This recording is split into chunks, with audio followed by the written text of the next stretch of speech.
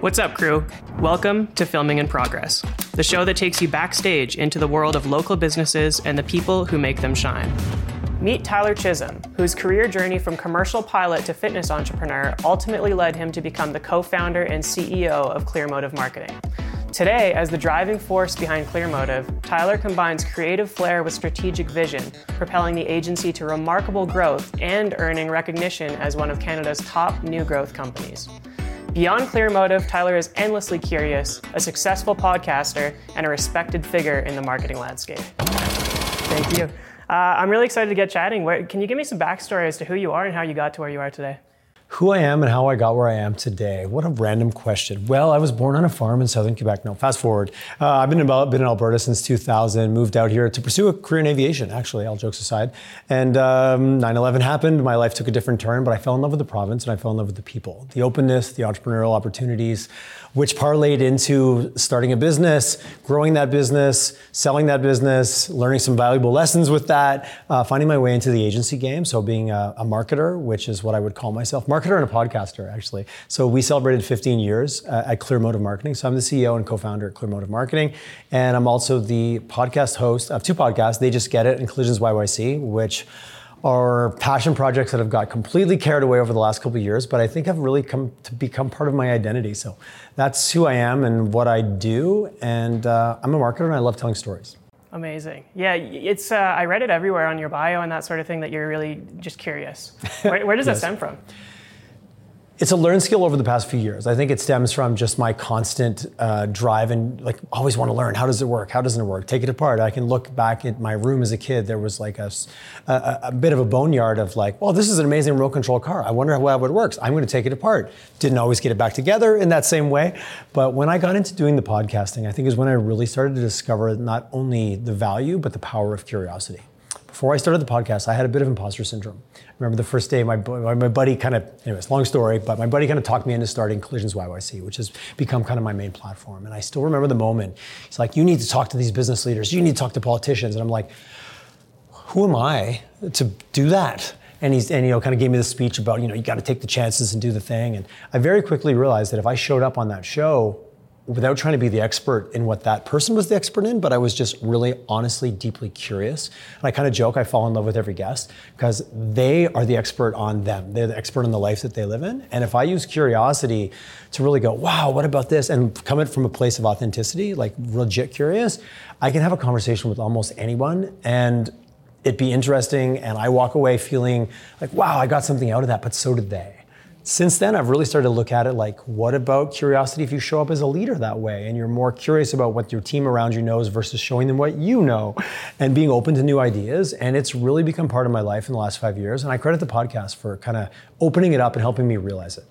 Incredible. You won awards at 12 or 11 or something like that for public speaking? I did. I think it was in grade 6. So however old you are in grade 6.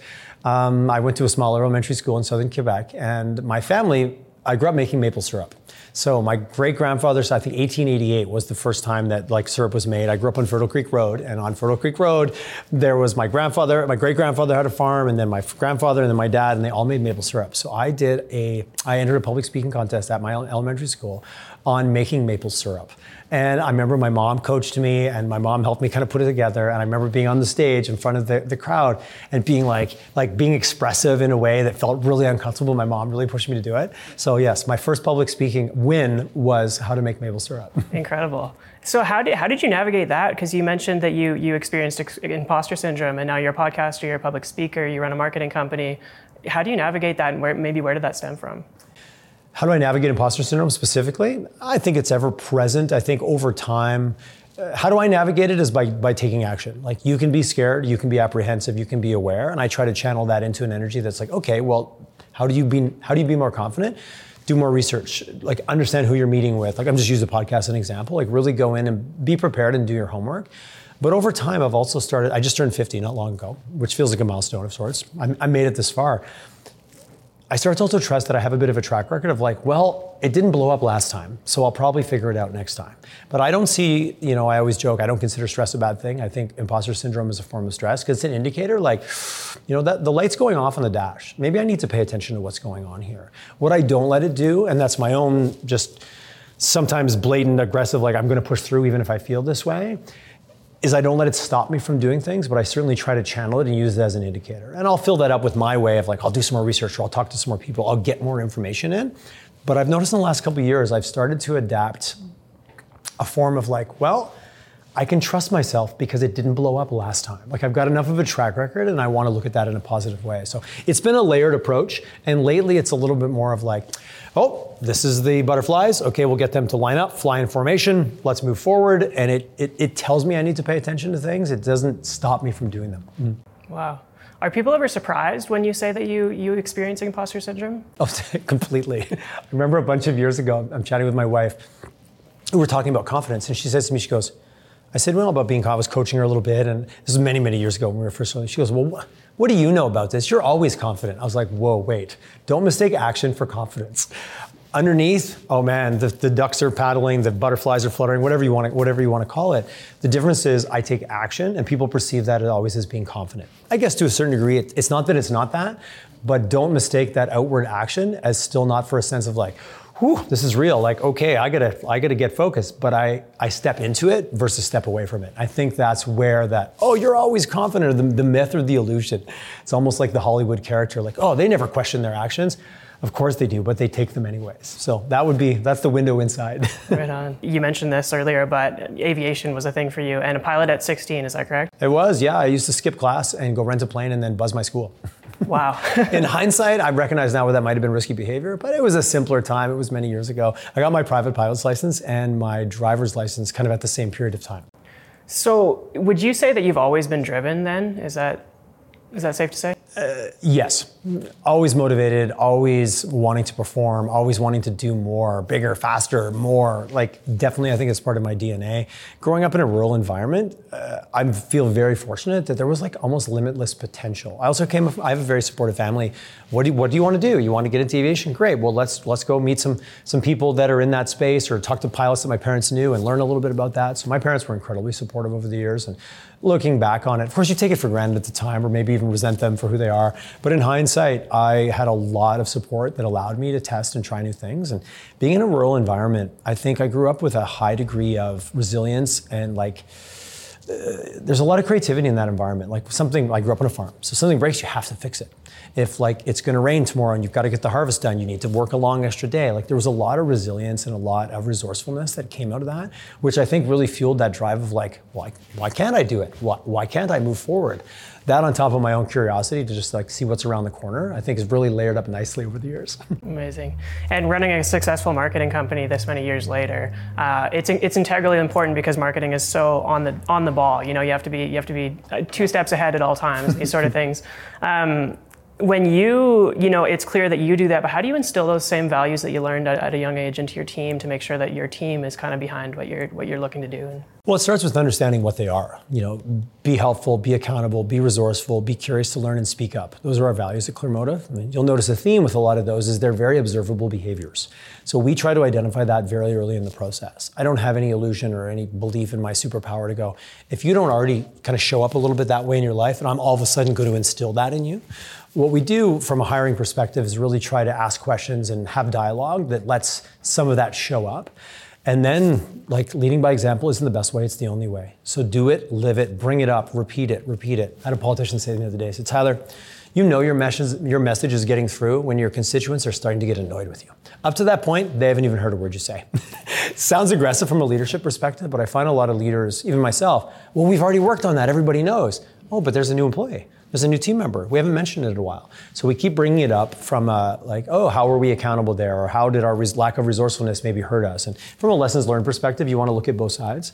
We've really found when we have projects that aren't successful, it's often that one of those observable behaviors was missed or you were busy. And it's not about perfection, it's about consistency. So we try to bring it up and instill it as part of our dialogue and make sure it's part of our workflow and just making sure at minimum that we talk about it on a regular basis, not as a punishment or a reward, but this is the way it is, this is what we aspire to do. And when it works, let's celebrate it. And when it doesn't, let's address it and let's fix it and move forward. But it's not about perfection, it's about consistency. Love it. Have you always known to lead that way? Or was that like a learned skill kind of along the way? Oh no, when I first started the leader, I thought that leading was putting up those posters of we can win as a team and the picture of the people rowing, and I had no clue of what leadership was. I grew up in a world where the people that were leaders weren't called leaders. They were your dad, they were your uncle, they were the guys that you worked with kind of growing up. And often leadership there was like, I know how to do the thing better than you, so just follow me and do it. And I might even give you a hard time if you're not as good at doing the thing. So I didn't grow up with any overwhelmingly positive leaders. I grew up with some role models of some people with high degrees of integrity and a high capacity for work, and that's what was valued in that environment. So you learn very quickly, if you want to be valued, you get in line with this way of doing it, which from a formal perspective, it's definitely been over the years of realizing that, your amplitude is more valuable than the posters you put on the wall. How you act, how you show up for your team. Are you a servant-based leader, or are you like, let me just show you the best way because I'm awesome? I maybe grew up around a little bit of that, realizing very quickly that that isn't how it works. I remember way back in the early days of Clearmotive, so probably year 1 or year 2, we did a book club internally. And I still remember because it was such a newsflash for me, where all of a sudden this wasn't about work. It was a Napoleon Hill Laws of Success. So it was one of the original kind of self-help books, Napoleon Hill being around since like the 30s. But it wasn't had to do anything with work. It just had to do with helping to elevate our team, at just being better at humans. You could like go home, we'd read a chapter, we'd come back in and we'd talk about it. How does this show up in your life? And all of a sudden I saw this huge uptick in culture and morale, in people's willingness to participate. I'm like, wow, I wasn't trying to make them better at work. I was just helping them to be better people. And I got this huge positive return from a leadership objectives perspective. I still remember as the first moment that hit me that I'm like, oh, if you invest in them as people, then all of a sudden they'll actually like invest in your organization, not versus going, how do you be better at work and being so task oriented. And it seems funny to tell that story now, but I still remember that was the moment where you can read about it, but that's the moment I got it. Interesting. Do you maintain those values still today throughout your organization? I would like to think so. I think you should probably talk to some of my team. It's hard for, if you want to know how you're leading, ask the people that you're leading. For me, over the years, it's settled into a lot more level. I think the more comfortable you become with yourself, the more of an opportunity you have to be the leader who you actually are. Because we look at other leaders and go, I'm going to lead like that, or I'm going to read a book and read this way, which is very different, is very challenging. You can't really play a role. Sooner or later, it's who you are, your comfort with yourself, your willingness to be wrong, your willingness to grow as a human. And then you put yourself in a position where like, okay, I'm going this way. You all said you want to come with me. Like there's going to be times where we might have tough conversations, times when it's really easy, but I'm going to show up authentically as me, whatever version that is. I think that's the key to it all. And I think that for me, that's just been a bit of a journey of time. Mm-hmm. Awesome. You mentioned you had role models when you were young. I'm curious as to, do you have mentors these days? Are you a mentor to other people? Do you have mentors that you kind of speak with on a regular basis? What does that relationship look like? Yes, is the answer to all that. I joined an executive peer group in 2010. I joined tech, the executive committee, because I said, you know what, I need to raise the bar, and it's easy to get into a little bit of an echo chamber. You're in a small company, you're the leader, and you've got all the answers. And put yourself, all of a sudden, found myself in a room of 12 other leaders. I was the youngest and the smallest business. For 6 months, I had imposter syndrome of like, why am I shouldn't be in this room. I always joke, I had conversations above my pay grade. I aspired to have the types of challenges these business leaders had. Every single one of them, I would have considered a mentor. Every single one of them, I would consider an advisory board member, impromptu, if you will. And since then, was in that group for 6 years, got out for a couple of years, then went back in. So I'm currently in another group now. And I'm a little bit older, I have a little bit different experience, and it's much more of a peer environment, but it's a room where carefrontation is a big part of their DNA. So someone will call you and say, hey, I appreciate this issue, but I see a blind spot here. I'm gonna call you on it with the goal of supporting you. So I've always put myself in those environments. It's funny, I had a conversation with a friend of mine this morning, and we got to the end, and I said, hey, can I give you some advice? And she's like, oh, absolutely. So I kind of made a comment, and I was like, it feels a bit aggressive. She goes, I consider you someone I trust. I consider you a coach. So thank you for that. So it's funny, do I mentor people? Yes, but it's in those informal, formal environments where you have enough comfort to say, hey, like, I got to call something out here. Like, you kind of belittled yourself a little bit in the story. And I think that's misplaced. Like, I think that narrative is actually hurting you, and I think it's untrue. And she's like, wow, like, thank you for mentoring. She used the word mentoring, and I was like, it wasn't mentoring for me. It was just kind of being there for someone that, I know she has my back, and I had an opportunity to have hers. And I've always filled myself, my life is full of people smarter than me at who they are, and I value their perspective of me from the outside. Even when I started the podcast, I'd had a handful of friends that would be like, hey, you know what? You're going on a little bit long here, you should dial that back. Or, hey, you're kind of over-explaining, dial that back. And it really helped huge at the beginning. It was hard to hear, because you're like, oh, that was great. except for that little part where I wasn't. And so I think I've also got more comfortable with that and less threatened by it as I've gotten older. Yeah. It's really cool to hear that you've been in those groups in whatever capacity for so long. I feel like so many entrepreneurs need that and they don't realize it until they're like, they're looking for a mentor or they're looking for a group or whatever the case may be, but it's all recent. I find it's been a recent thing, since COVID or whatever the case may be, that kind of prompted them to go do this thing. Everybody needs support. Everybody needs to be able to talk to somebody who's at least been through something similar in the past. Right? And it's amazing. I find people are so willing to do that for you. Like people are like, oh, I'm scared to reach out or I don't want to call these people. I'm like, that's a story you're telling yourself. When you ask somebody for help, it is like, I can count on one hand the times that the person didn't say yes. And it wasn't even that they didn't want to help. There was just some circumstance in their life. But again, I'm a little bit biased because I think Western Canada's got an awesome vibe that way. But people's willingness to support each other in this town, if you're willing to ask, I think is like as high as anywhere. Mm-hmm. I've also heard that through helping others, so through mentoring, if you will, you actually learn things yourself. Is that true? Have you experienced that? It's amazing what you learn when you hear your own words, where you're, because to articulate something, you have to think it through. And I'm in a situation I'm observing, and it's so freeing sometimes because you're not in it. So you don't have the same emotional hook. You bring to me a situation where maybe you're in a big, drawn out battle with an employee or a landlord, or you got a client that owes you money or something happened. You bring it to me, and I can now go, hey, here's what I did when I had a similar situation, but I'm not emotionally invested, but I still could be invested in you.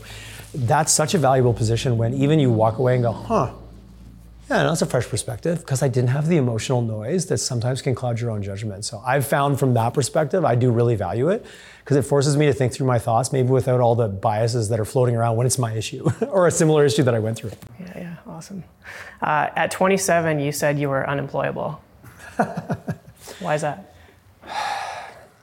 So many reasons, and you talked about mentors. I think you can learn a lot from people in what you should do, and I think you can learn a lot from people in what you don't want to do. So I had a series of situations. I'd probably say it's a little bit older than that, so I don't know, maybe I quoted myself somewhere on that. It was probably a few years after, I got here at 26, it was probably 28, it was probably before I was 30. I'd worked in a few environments where I'm like, wow, I don't like how you treated people. I don't really like how you did that.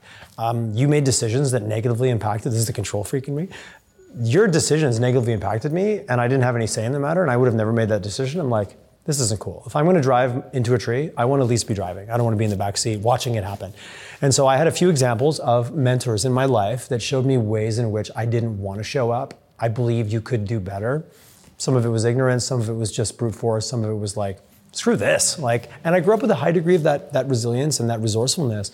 I wanted to take it for a test drive. So yes, and I had a good friend of mine say to me, she goes, well, Tyler, you are unemployable. And I was like, it's the nicest thing you ever said to me. So it was a mentor who said that to me. But I think it also stemmed from seeing a lot of examples of how I didn't want to be and how I didn't want to really be associated. It was a misalignment of values, which pushed me to do my own thing. Right. Among other things we've discussed. So the first business, what was it? The first business that I started on my own when I moved back to Calgary, so I was down in LA for a little bit, working for a company down there that did nutrition and fitness, and that kind of got me into that world. And I came back to Calgary, and it was a personal training and nutrition business that I started back in its first iteration, probably 03, 04, and ran that to about 07, 08, and then kind of exited that business, but built an online nutrition portal, built a whole team of coaches, a whole team of personal trainers, opened kind of a high-end personal training and weight loss center, and really fell in love with the power of branding and creating community and not even knowing how to use, those weren't the words I was using back then, these are words I've used after, but it was such a tight-knit group of people that really shared the value of, they'd work out together, they'd play together, we had amazing staff events, we did fundraisers. It was a really cool culture that we built around this very niche, kind of almost boutique style brand. Awesome. So public speaking to aviation to fitness to marketing. I wouldn't say public speaking. I was 12. Let's be clear. That was in school. I've done more public speaking since then, but I do that for fun. During the first business, my current business partner, Chad, who I've been working with Chad at Clearmotive for 15 years, but we've been working together since about 03, 04. It's my story about never refuse a cigar from a stranger at a backyard fire pit party, because you never know if he's going to become your business partner. So back in 03, I think maybe even 02, I was dating my wife at the time. My wife and my business partner now had gone to the same school at a different grade, but we ended up at the same backyard party, short story. And he sits down beside me and he goes, hey, I'm Chad. I go, I'm Tyler.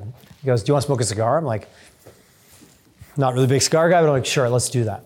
what do you do? I'm a graphic designer. I'm like, oh, I need a logo. He's like, I can do your logo. So from that cigar and from that interaction, Chad and I actually started working together. I was his client for quite a few years, from probably 03 all the way till 07 when we decided to start the agency.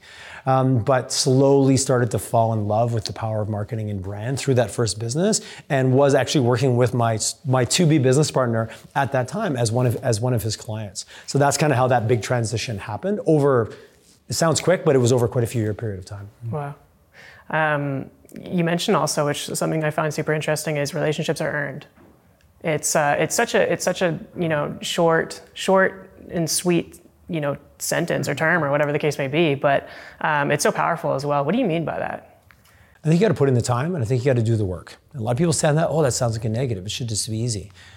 When you meet people worth meeting, and like they're superficial, like I meet you and we get along and it's great, like that's fine, that's a relationship, but that's like a tier 1 relationship. If you want to get to like a tier 10, and I'm making this up as I go, I don't have this all mapped out somewhere. I'm like, who's at tier 3 today?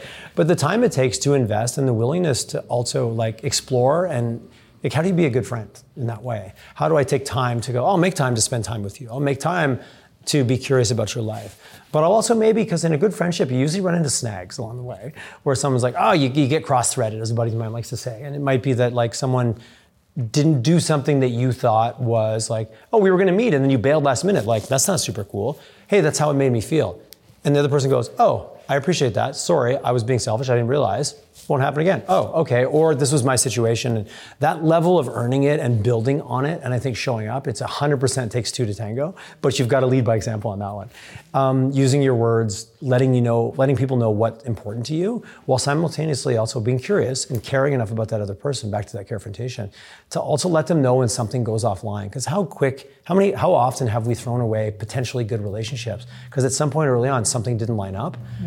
But we never gave that other person the privilege of knowing that, which it could have just, you don't also know what was going on in their life. So I think that earned it really falls into putting in the work and putting in the effort. And it is a two-way street, but you can only manage you. So show up, and if that person goes, you know what, hey, thank you for being direct. This is what happened.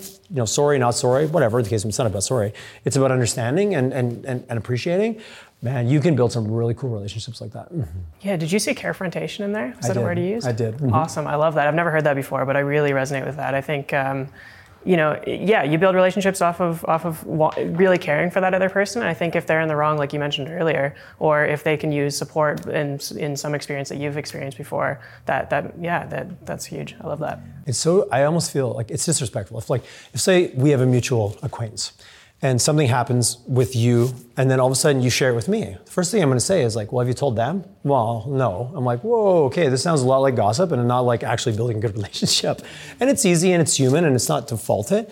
But man, I learned that when I moved to Alberta, I had a little bit of a rude awakening. In Quebec, people are very, very direct. And say you and I had a misalignment on something, we probably yell at each other, but then we go have a beer after and it's over. Here, all of a sudden, I'm like, oh wow, people talk around you, they don't talk to you. And that's a broad statement. People might think, whoa, wait a second, it's not like that. I felt that very much here when I first moved here, because I was very direct, and I found that it was always met with, I might have been a little bit aggressive with my direct and calling, no, I'm just being direct. Maybe I was being an asshole. I was also 26 at the time, so I make apologies for any behavior I might have had at that time.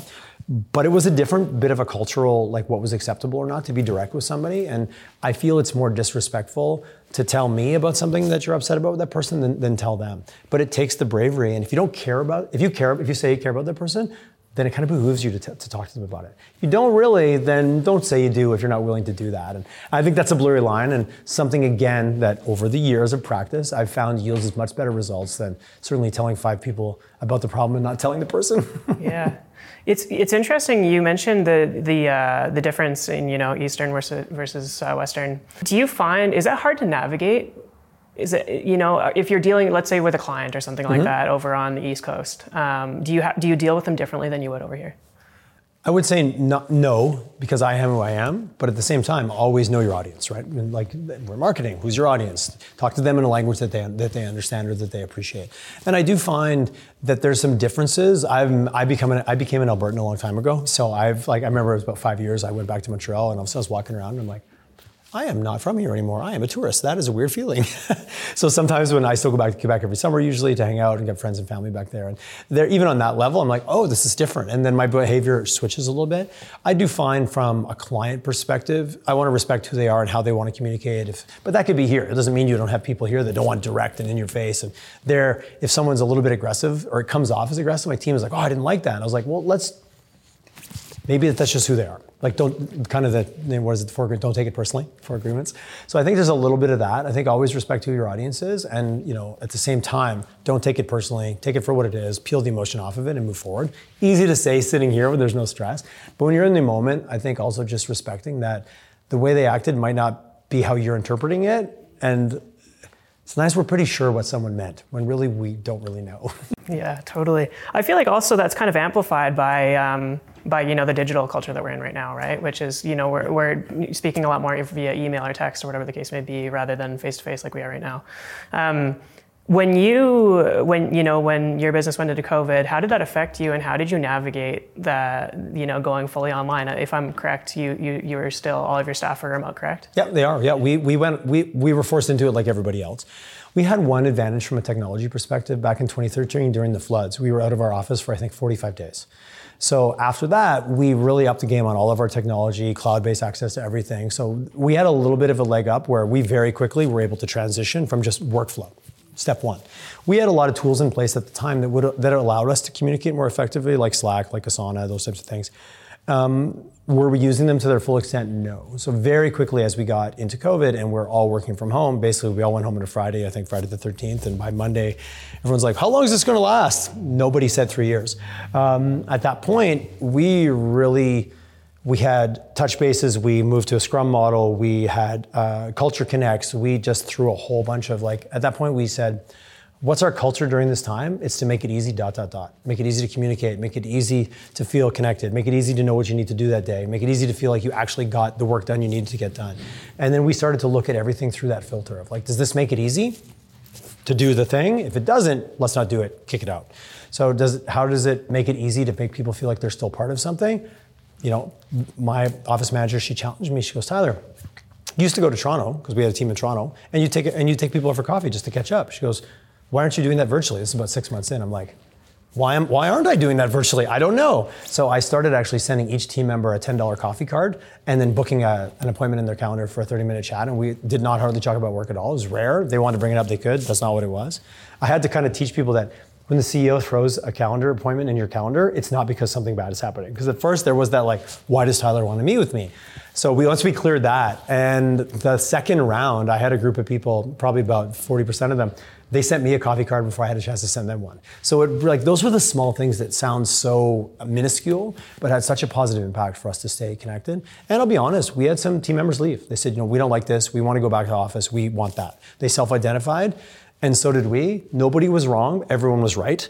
And when we looked at any new hires, we were very clear that this is who we are. And usually the question we got is this really who you are? Or are you going to trick me and force me back in the office in 3 months? So we attracted a group of individuals that were remote first people that self-selected. So I think there's a willingness to also participate and almost quote unquote over communicate, knowing that the upside of that is the freedom and the lifestyle and all the benefits that they had, which I think has improved drastically our ability to manage our workflow. We use the platforms way more effectively than we did in the past. So I argue COVID solved some of my problems being the 2 office challenges of communication in a week, what I couldn't solve in 2 years prior. Wow. Yeah. Awesome. You said in there, you sent coffee cards, and then you would have conversations that were, primarily not work related. Mm-hmm. I'm interested in knowing your thoughts on kind of, is there a line, with employees and that sort of thing where it's like personal first or work first, or obviously work first, how do you navigate that? How do you mean, in what context? From a relationship perspective? Yeah, from a time of day perspective? Relationship perspective. It's a really, really good point. I've had this conversation, it's a good question, I should say. I've had this conversation with a good friend of mine, senior HR consultant, and she's like, don't learn too much. Don't take on the baggage. Don't hear the story. Don't, be careful. Still gotta be human. And I would say, like, don't dig too deep. Like, it's not like we're not best friends, and that's okay. We don't need to be best friends, nor do I want, but I want like, for me, it's about mutual respect, about caring about that individual. It's not to learn every dirty detail about their life. So I know what my intentions are going in. And it's usually like, oh, what are you working on, or what's important to you, or how's things at home, or what's one of the biggest challenges? Is there any way? Like, I used to always ask, what can I do to make it easy for you to feel more successful at your job? So then we talk about that. My desk isn't great. Great. What do you need? What can we get you a chair? So a lot of it did resolve around that without really being directly about that. And you kind of I found out that some of our team loved gardening. I found another team loves drinking wine and making wine. I found another one team loves going on vacation. So we found some common ground to chat about that I would say wasn't super deep and personal, but was still individual to them. As Kevin loves gardening. We get on the phone. Kevin, what are you planting in your garden? We still, 3 years later, I know what he's going to be planting in his garden this year. So personal, but not really. And I think that was my job, to navigate that in a way that allowed me to get connected, let them feel like I actually gave a shit about them as a human, because I do, without getting into the personal nitty gritty, right? We're not best friends, we're coworkers, but you're still human, especially during a trying time. What can I do to allow you to feel connected? And I'm curious, back to come full circle. So for me, finding out just what they're into, what they're not into, even what their goals are, even if it's work or just a lot of our team are creative, so they're very passionate. What are you passionate? Are you passionate about video? What are you doing to learn more? How can we support that? So it wasn't not about work, but it was still about them. Back to my original story about Napoleon Hill. It was much more about what they cared about in their life, not what I cared about because they worked for me. And I think that's how I navigated that. And it wasn't a master plan. It just felt natural. Awesome. How important is personal alignment, like your personal values with your business values, and how do you ensure that those, because it's important to, if you want to get fulfilled by what you do every day, right? It's important that you personally align with that value. So I'm curious as to how you kind of make sure that your day-to-day work that you're doing every day with your team, with your marketing business, that sort of thing, fulfills you at the end of the day and aligns with your personal values. I think there's a balance, because I think it's a myth that every single project has to fulfill you some upper, higher level activation. But the people you work with and the way you work, it better align, or it's going to burn you out really, really fast. We work with some clients that, am I the most passionate or most excited about their product? I am, because I'm really curious, but at the end of the day, sometimes we're just selling a product for them. It's important, and even the name Clearmotive comes from the concept of every customer has a motive and every client has a motive. And if you can align those two together, not only do you have a great client-customer relationship, our job is to come up with the story in the middle that allows that to happen.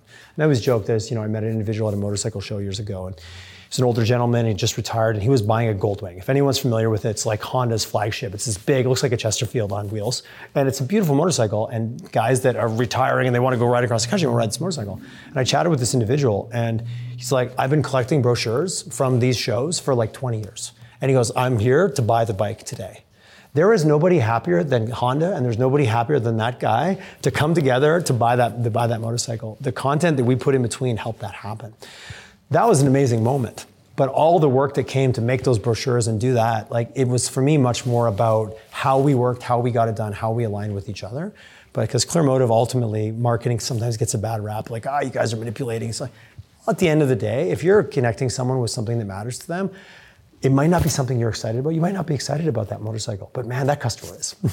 And if we can create a work environment that allows us to work with each other in a way that meets those crazy deadlines and deals with the too many edits, and we still have each other back, and values-wise we align, you can get away with a lot of projects that maybe don't blow your hair back because you like how you did them and the people you worked with. So I think that's actually more important than the execution. You still need some projects you're excited about, don't get me wrong, but to think it has to be every single one, I think that's getting sold a little bit too hard right now, and it's setting a lot of people up I'm just not satisfied at my job. It's still a job, but how is it with the people you work with? How do you feel showing up? Do you feel undermined? Do you feel supported?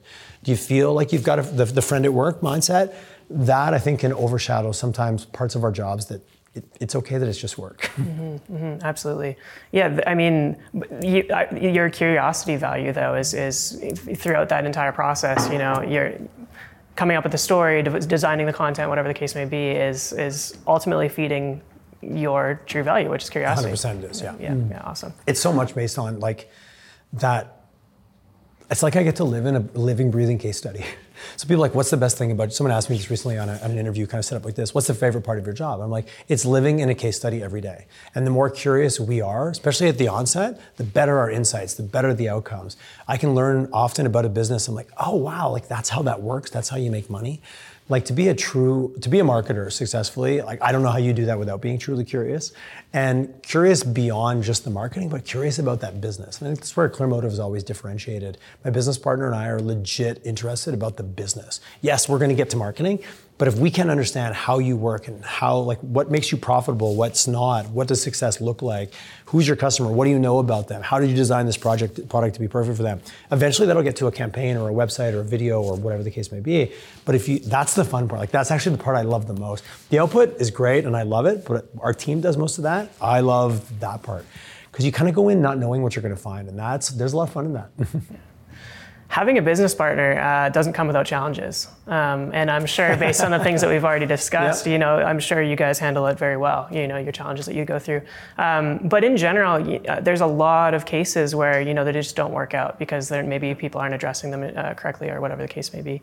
What are some of the strategies the two of you use to ensure that, you're not always aligned 100%, but you're moving in the right direction for the business? We are always aligned from a values perspective. We are never aligned on how we look or approach at a situation, which is the strength. The values is what allows that to work. The way we look at the world, the way we identify or look at a situation, I guarantee he will look at it different than me. Where we've always thrived is in our ability to communicate. And there's no such thing as over-communication in a business partner. It's a business marriage. Like, let's not get ourselves, we joke. We've been married for, we were dating for probably 20 years and for 5 years and we've been married for 15. My wife laughs, his wife laughs about it. Because we communicate and we take that time and we also plug ourselves out of the business. A piece of advice I will give very early on, it's never equal. So early on in the business, I was the CEO, he was the creative director. He reported to me in the business, which some people laugh, like, oh, it's not really like that. You're both, that's not how it works. It is how it worked. But then we would have shareholder meetings where we would talk about the CEO and the creative director. Like we would be very almost animated about it. Like, okay, we're going to take a drive to Canmore on a Friday afternoon. We're going to go for a hike and we're going to talk about the business as a shareholder perspective. Are we happy with performance? Where do we think it should go? How's the CEO doing? How's the creative director doing? And it was almost a parody because early on in the business when kind of everybody's doing a bit of everything, I think that's where you can really step on a lot of toes and doing that work of getting clear of what's your role, what's my role, what's our hierarchy in the business. But maybe we're both owners or maybe we're not. We went 50-50 on the business very, very early on, and I'll give kudos to my business partner for that. I remember it was 60-40. And we did that for a few months, and he called me one day, he goes, man, I need to talk about something. I said, okay. Go to his office, he's like, listen, I don't ever want to think about it. I just want to be all in. And he goes, 60-40 doesn't work, so how about 50-50, and we never talk about it again. And that was 14 and a half years ago. And everything from compensation to workload to effort to you're going on vacation, I've got your back, I'm on vacation, you have your back. That 50-50 relationship, I know that's not always ideal. People are like, oh, it's problematic, you need 51-49. We made it work because we both signed on for that and agreed to it. And then basically communicated our way through anytime there was a challenge. And there's been life stuff, and we went through a divorce, and like there's been so many things happen that are just the course of the journey of life. But we always had each other's back, and we always knew that at the end of the day, I got you care about the business as much as I do, or more, or I care about more than you do at different times. And it really, really worked. But communicate, and then when you think you've communicated, communicate some more. It's really complicated to look at so CEO, creative director, and then go into a board meeting and, look from a third party perspective, objectively. Yes. Would you attribute the success in you two doing that also to communication? To being able to even set that up? Absolutely.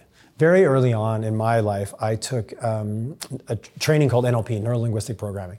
And part of what you do is first, second, and third position. Like for camera one, camera two, like this is me having a conversation with you, but what if I put myself over there and had a conversation back? What if I put myself in the corner of the room and had that? So we used a lot of that framework early on to be like, okay, we're kind of into it. Let's just switch positions and use kind of. So we I say theater or parody. We really were overt about it early on to kind of learn the behavior. And we were both willing and we wanted to play around with it. So there was some specific tactics that we used that were literally just stuff we made up and we worked through it. But being able to take on that other person's position and almost move around, like if we were in a meeting, we'd change seats and then have it that, and we'd go to the shareholder seats. And we probably did that for a couple of years, but it was so exaggerated that it really left a mark, which to me, to your point, set the foundation for a long, to this day, our relationship's never been better and the company's never been running better. So it's an amazing thing to go, well, I don't know if it was perfect, but 15 years later, it's working better than ever. That's awesome. Awesome. What are some of the biggest challenges that you've faced over the past 15 years of growing your business?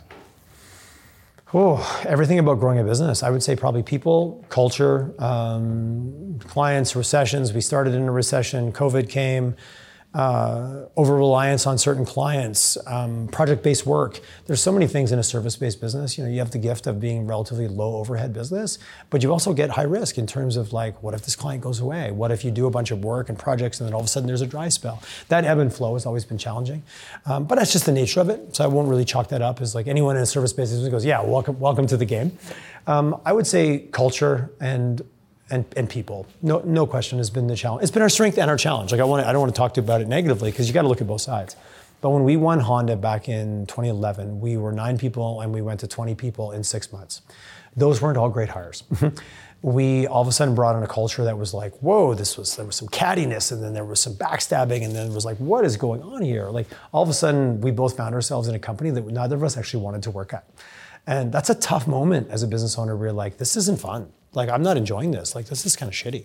So, okay, let's put in some HR. Let's focus on hiring. Like, we made all the mistakes. That's the nice thing about being around for 15 years. If you get through it, you can say, hey, I made all the mistakes. I might make some of them again, but probably a lot differently. So I think people challenges, really understanding how to be deliberate about that culture. And none of us are mind readers, so hiring can be really, really tricky of like really starting to understand like this is what's important to us and how do I recognize that in another person that isn't really just good at maybe interviewing or I'm not clear. Like I don't want to take responsibility for that. A lot of times companies hire without clear role descriptions, without a clear understanding of who they need for the role. They need the right now, but maybe not the right, and like it goes both ways. We've got a lot better at the role descriptions, understanding the key results of that role, what that person's gonna be held accountable to, how to talk to them from a values perspective, to just listen. If you listen well enough, you can usually hear the type of environment they're in, where they connected, where they didn't. And again, you get better at it, but it's always a challenge. And it will continue to be our biggest strength and probably our biggest source of challenge. Yeah. You mentioned in there you were both, working at a company or running a company that you potentially didn't want to even be at. It sounds so bad when you say that. But it was a real feeling at the time, and I'd be lying if I didn't say that. Mm-hmm. But I think you're not alone. It's tough to say, it's tough to hear. I think you're not alone. I'd be curious to know kind of, besides, the improvements that you made to your hiring and that sort of thing and your culture that you obviously did make, you mentioned now everything's amazing, which is awesome. How did you quickly change those things fast enough to get to a point where obviously if you're feeling that, probably all the other staff are feeling it as well? I don't know about quickly change it, but we changed it. When you're an entrepreneur, is it ever fast enough? Can I change this tonight and have it fixed tomorrow? Probably not, because these are longer, complex issues. Like there's like level 1 problems, like I can deal with this tomorrow. And there's level 2, 3, 4, where you're like, oh, this is gonna take months to fix. So first thing was, well, what's not working? Identify it. Because you can get really like run around with a gun and go, okay, I'm just gonna make changes. Like, I'm just gonna slash here and cut there and shoot this and shoot that. And it's easy to get very, very reactive because you get so uncomfortable. You want change so fast. I think it's a bit of that human characteristic. Like long-term change takes time, but I want to do it with short-term solutions. Misalignment. So we really identified what we wanted from a culture perspective, what was a fit, what wasn't. We did some exercise around values and kind of we've revisited that probably 3 years through the course of our 3 times through the course of our 15-year cycle. I'm like, oh, we grew out of those values, or maybe we should have some aspirational ones. And we changed our hiring practice. We also made some terminations. I'm not gonna lie, there's people that you need to make the hard decision of like, this doesn't fit. Does it make them wrong? No, but you can outgrow someone or they can outgrow you. That's okay. It's very learned early in my career, like you don't have to make the other person wrong for it not to be the right fit. And that's like, something they did. No, we're just no longer, we should go date other people, we should break up. And I think that's okay to admit that. I think it can be really hard early on when you've got a team where everyone is like, these are personal relationships, these are humans, right? You can make it go, firing, just do it. Like, it's never gotten easy for me. I always hate it. It's always shitty. I think that's good. That shows that I have my humanity still intact. If not, then I would be a sociopath. But doesn't mean you should avoid it. It's like those tough conversations we talked about earlier. And also, I think giving some very direct feedback. Like looking someone in the eye and saying, listen, I'm about to have a conversation with you. It's incredibly serious. Your job is in jeopardy. Do I have your undivided attention? I've never had anyone not pay attention after I've said that to them. I got coached very early on from my friend in HR, and she said, listen, most managers give such sloppy feedback and such soft, oh yeah, like, you know what I mean? And you could kind of fix that thing and like wouldn't direct back to that caring. Once we switched to having, some people were like, oh, I didn't know. Okay, thank you for the feedback. I'll work on that. And they did.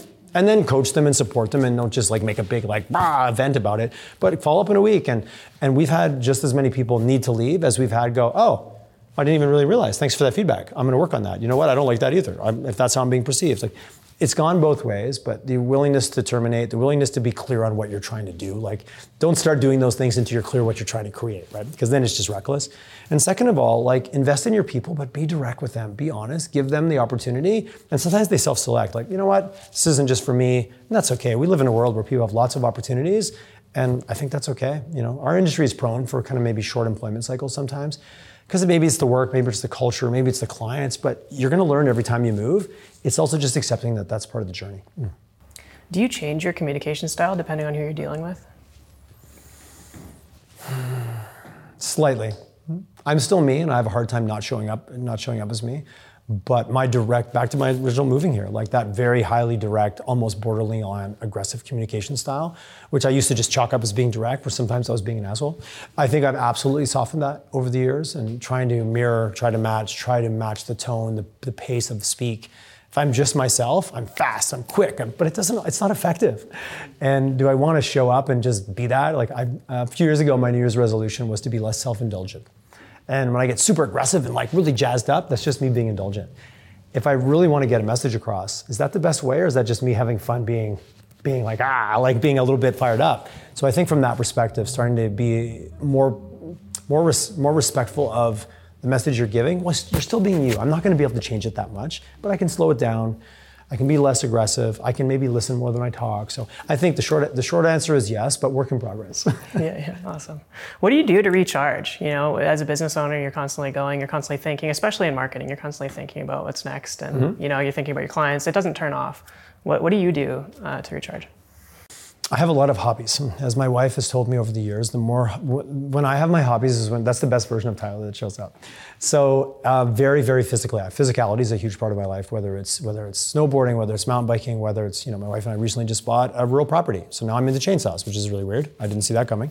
So I go down, I cut down trees on the weekend and that need to be cut down, and I split wood, and I hang out with my nephew and he comes with me. And so that physical outlet of doing something that has a tangible outcome. So when you live in your mind and you live as a knowledge worker and you're like working in a business, it's never done, right? You finish a project, but it just moves to the next project.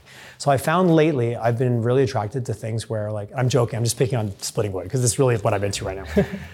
You don't have to split that wood again. Like, you split it and it's done. You pile it and you have it, and then you have a fire and you sit around with your friends, and it's such a different expression of who I am and what I do. I find it incredibly recharging. My wife finds it hilarious. She goes, "You're the only person I know that recharges by working harder." But it's completely different types of work that engages my physicality and my brain in a different way. I have a dog that I go for walks with. I do yoga. I work out. I have tons of friends. I have a very large social circle.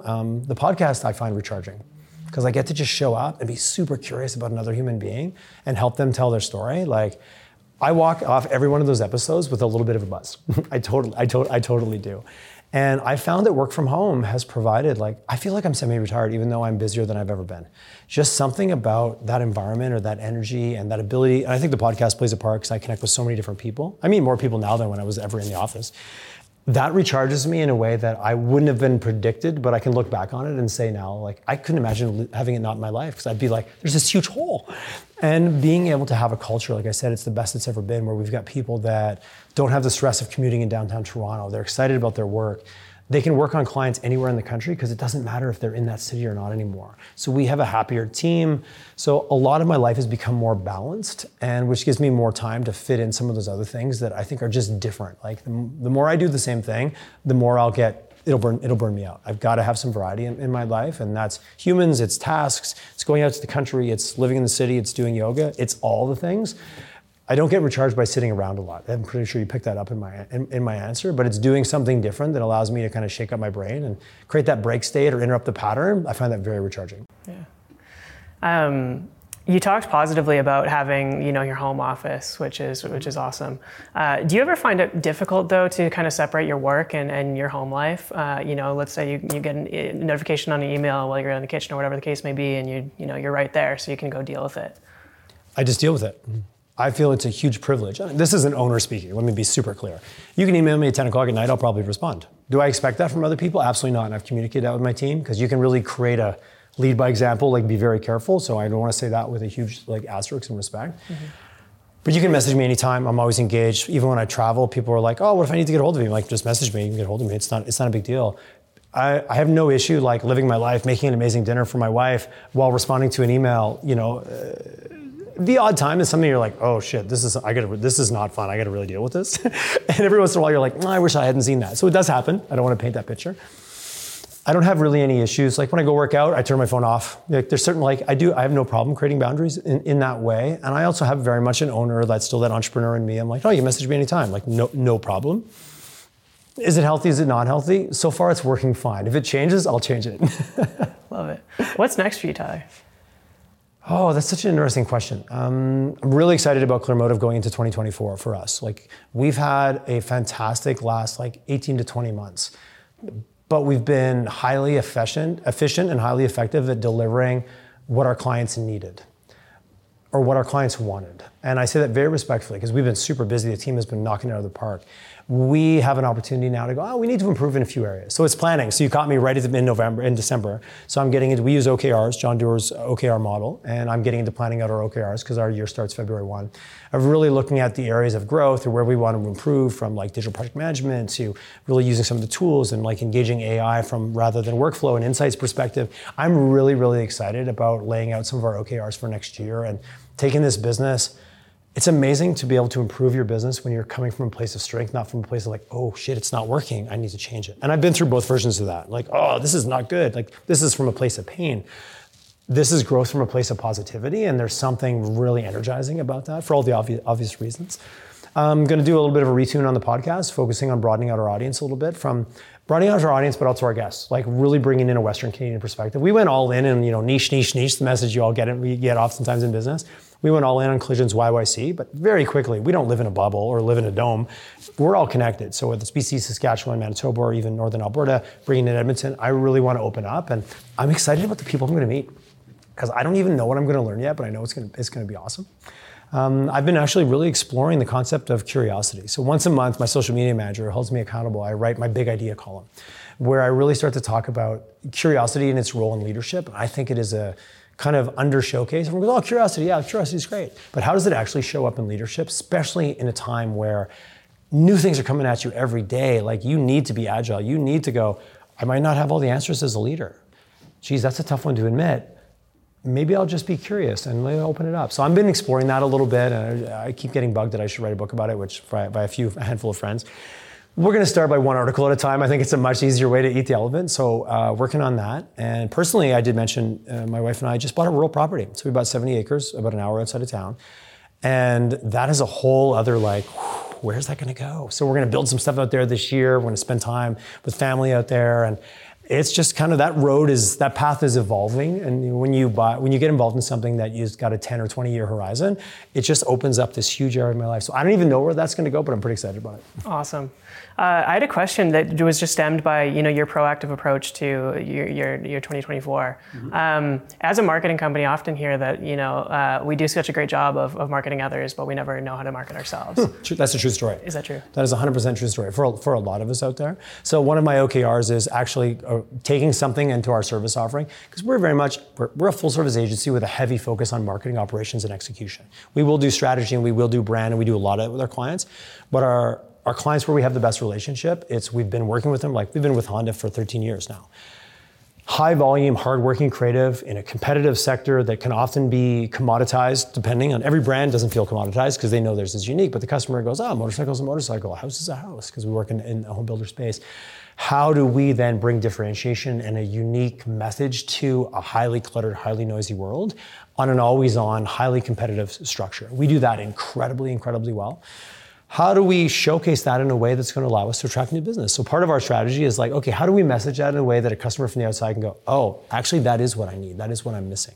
Because it's one of those services that it's really easy to prove your value when you're doing it. It's sometimes a little bit tricky to pitch it. So we are actually going through a little bit of drinking our own Kool-Aid, if you will, of telling that story going into 2024. And we did a bit in 22 with our B2B marketing solution for industrial marketers. And it was fun actually drinking your own Kool-Aid and going and putting a campaign, spending some money on media dollars and putting yourself out there. And it sounds funny, but you're right. A lot of agencies spend so much time doing the work, maybe chasing awards, which has never really been our focus. We've always focused so much more on driving results for our clients.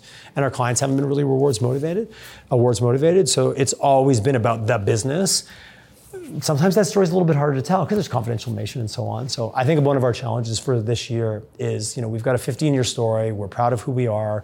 We're confident. As an agency, being 15 is like the equivalent of being 100. You've survived. It's almost like dog years. We've got a story to tell, and it's we've told it, but we can get a lot better at it. So yeah, you can check back on me on that one. Love it. And where can people follow you on your thought leadership and your monthly dumps and that sort of thing? Oh, check them out. Go LinkedIn for sure. We have a LinkedIn newsletter there. You can also check me out on Instagram. But also tylerchisholm.com. So I spun up a website, which always seems a little bit egotistical to have your website, but I've had all this content that I was starting to accumulate. I'm like, I need to bolt it somewhere. So go to tylerchisholm.com. There's some, we do On My Mind, which every month when we do an article, we post it up there and we have some fun with it. But yeah, by all means, and from a podcast perspective, check out They Just Get It and Collisions YYC. Collisions, They Just Get It is fun. And I talk to just anybody, I'm so curious. I meet somebody who's just doing some crazy. I had a pet medium on recently. Incredibly interesting, her insights about talking to live or deceased pets. People are like, why would you? I was so curious about somebody who does that for a living and does quite well at it, has clients all over the world, to Collisions YYC, where we're really leaning into economic transformation across Alberta and soon to be moving into BC and Saskatchewan for Collisions West. Amazing. Awesome. Thanks, man. This was fun. Thank you so much, Tyler. Is there anything else you'd like to plug or mention before we wrap up? I think just a huge hats off and thank you. This is such a representation of the amazing community that we have, where if you focus on abundance and not scarcity and you share and you support each other, it raises us all up. It sounds a little bit kumbaya, but I also believe it's very true. So thank you for this. No, thank you so much.